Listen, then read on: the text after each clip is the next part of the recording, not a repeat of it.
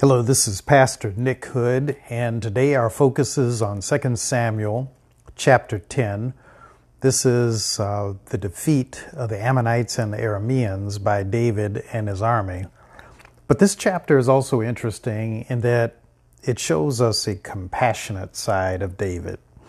I won't spoil the compassion exhibition for you, but I encourage you to look for it.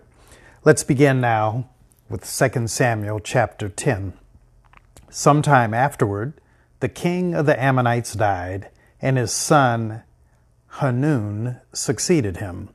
David said, "I will deal loyally with Hanun, son of Nahash, just as his father dealt loyally with me."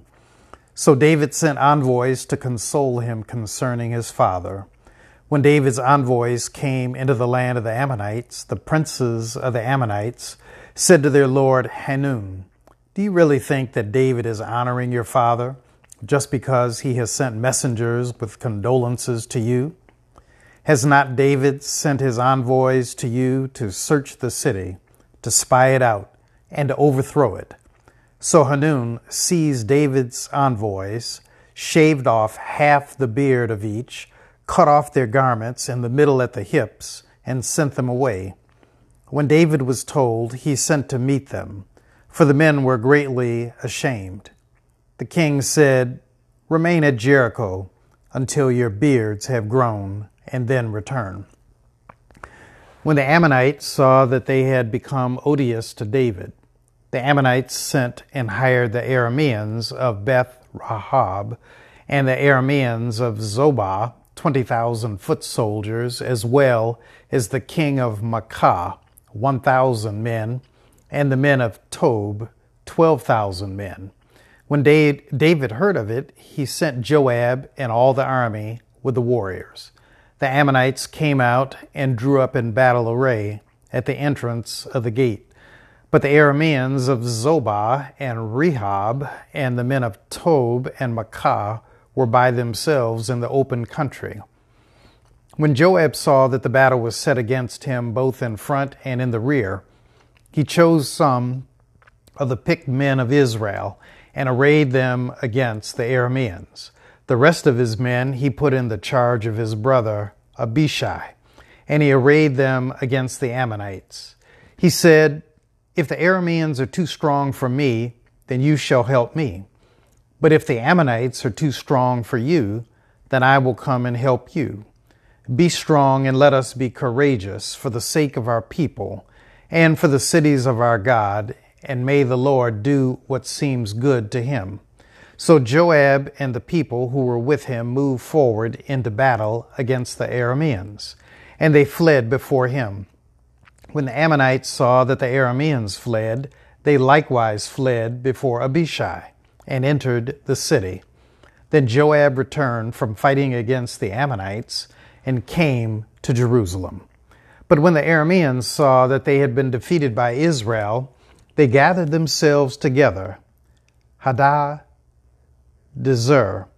sent and brought the Arameans who were beyond the Euphrates, and they came to Helam with Shobach, the commander of the army of Hadadezer, at their head.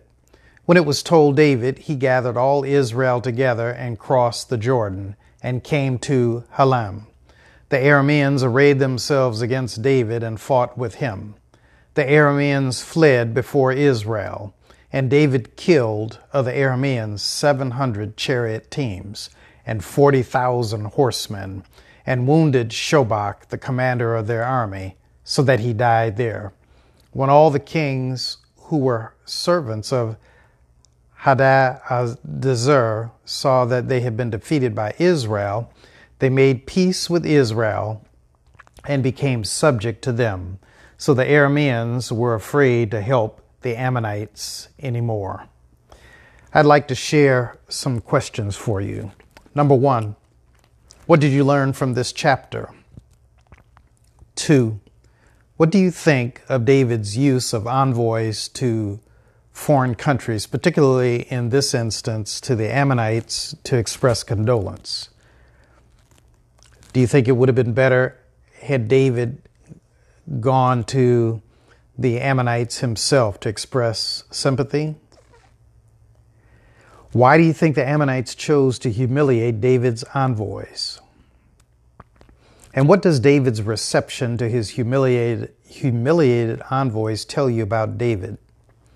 Why do you think David told the envoys who had been humiliated to go to Jericho and to remain there until their beards grew out? What was it about Jericho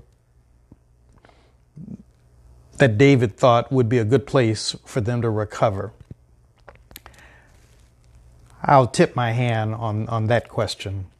Last October, I took a group of 35 or so people to Israel, my first church-based trip to Israel. I've been there 2 other times. But this time, we visited Jericho for the first time, which is under Palestinian control. And one of the interesting things that I learned about Jericho is that historically, Jericho has been a place of fresh water, a place where there were natural springs, and going back to antiquity. And so Jericho, for centuries, has been considered a place of rest, a place of refreshment.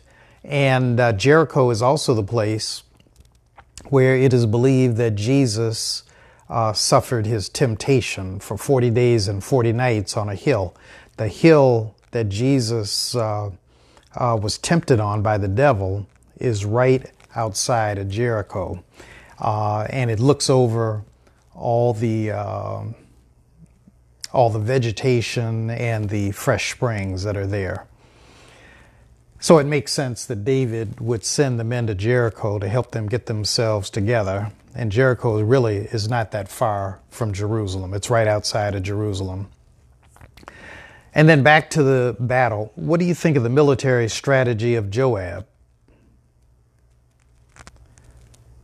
And are you surprised that Joab is leading this battle without David? And then finally, other questions you might have regarding this chapter. I'd like to lead us in prayer now. Lord, make me a vessel of peace. In times of sorrow, grant me the words and actions to bring condolence.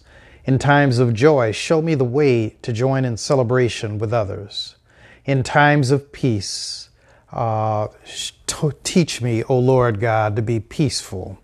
In times of war, teach me to fight and conquer for the glory of thy name. In Jesus' name I pray. Amen. This is Pastor Nick Hood, pastor and senior minister of the Plymouth United Church of Christ. Thank you for sharing with me in listening to this podcast reading of 2 Samuel chapter 10. Tomorrow we move on to 2 Samuel chapter 11, which is the well-known story of David and Bathsheba. I'm going to read the story slowly for you and bring out some things that you might not have considered in the adultery between David and Bathsheba. But that's tomorrow. Again, if you're ever in Detroit, stop by my church. We're located at 600 East Warren Avenue, right at the corner of St. Antoine, at the heart of Detroit, the tip-top of the medical center area of Detroit, and I'd love to see you. We worship on Sundays at 8:30 and 11 in the morning, and Wednesdays at noon. For those of you who are listening today, I might want to think about coming to our Wednesday noon service. I'll be preaching about the adultery between David and Bathsheba tomorrow. Until tomorrow or the next time, I thank you again. This is Pastor Nick Hood, and God bless.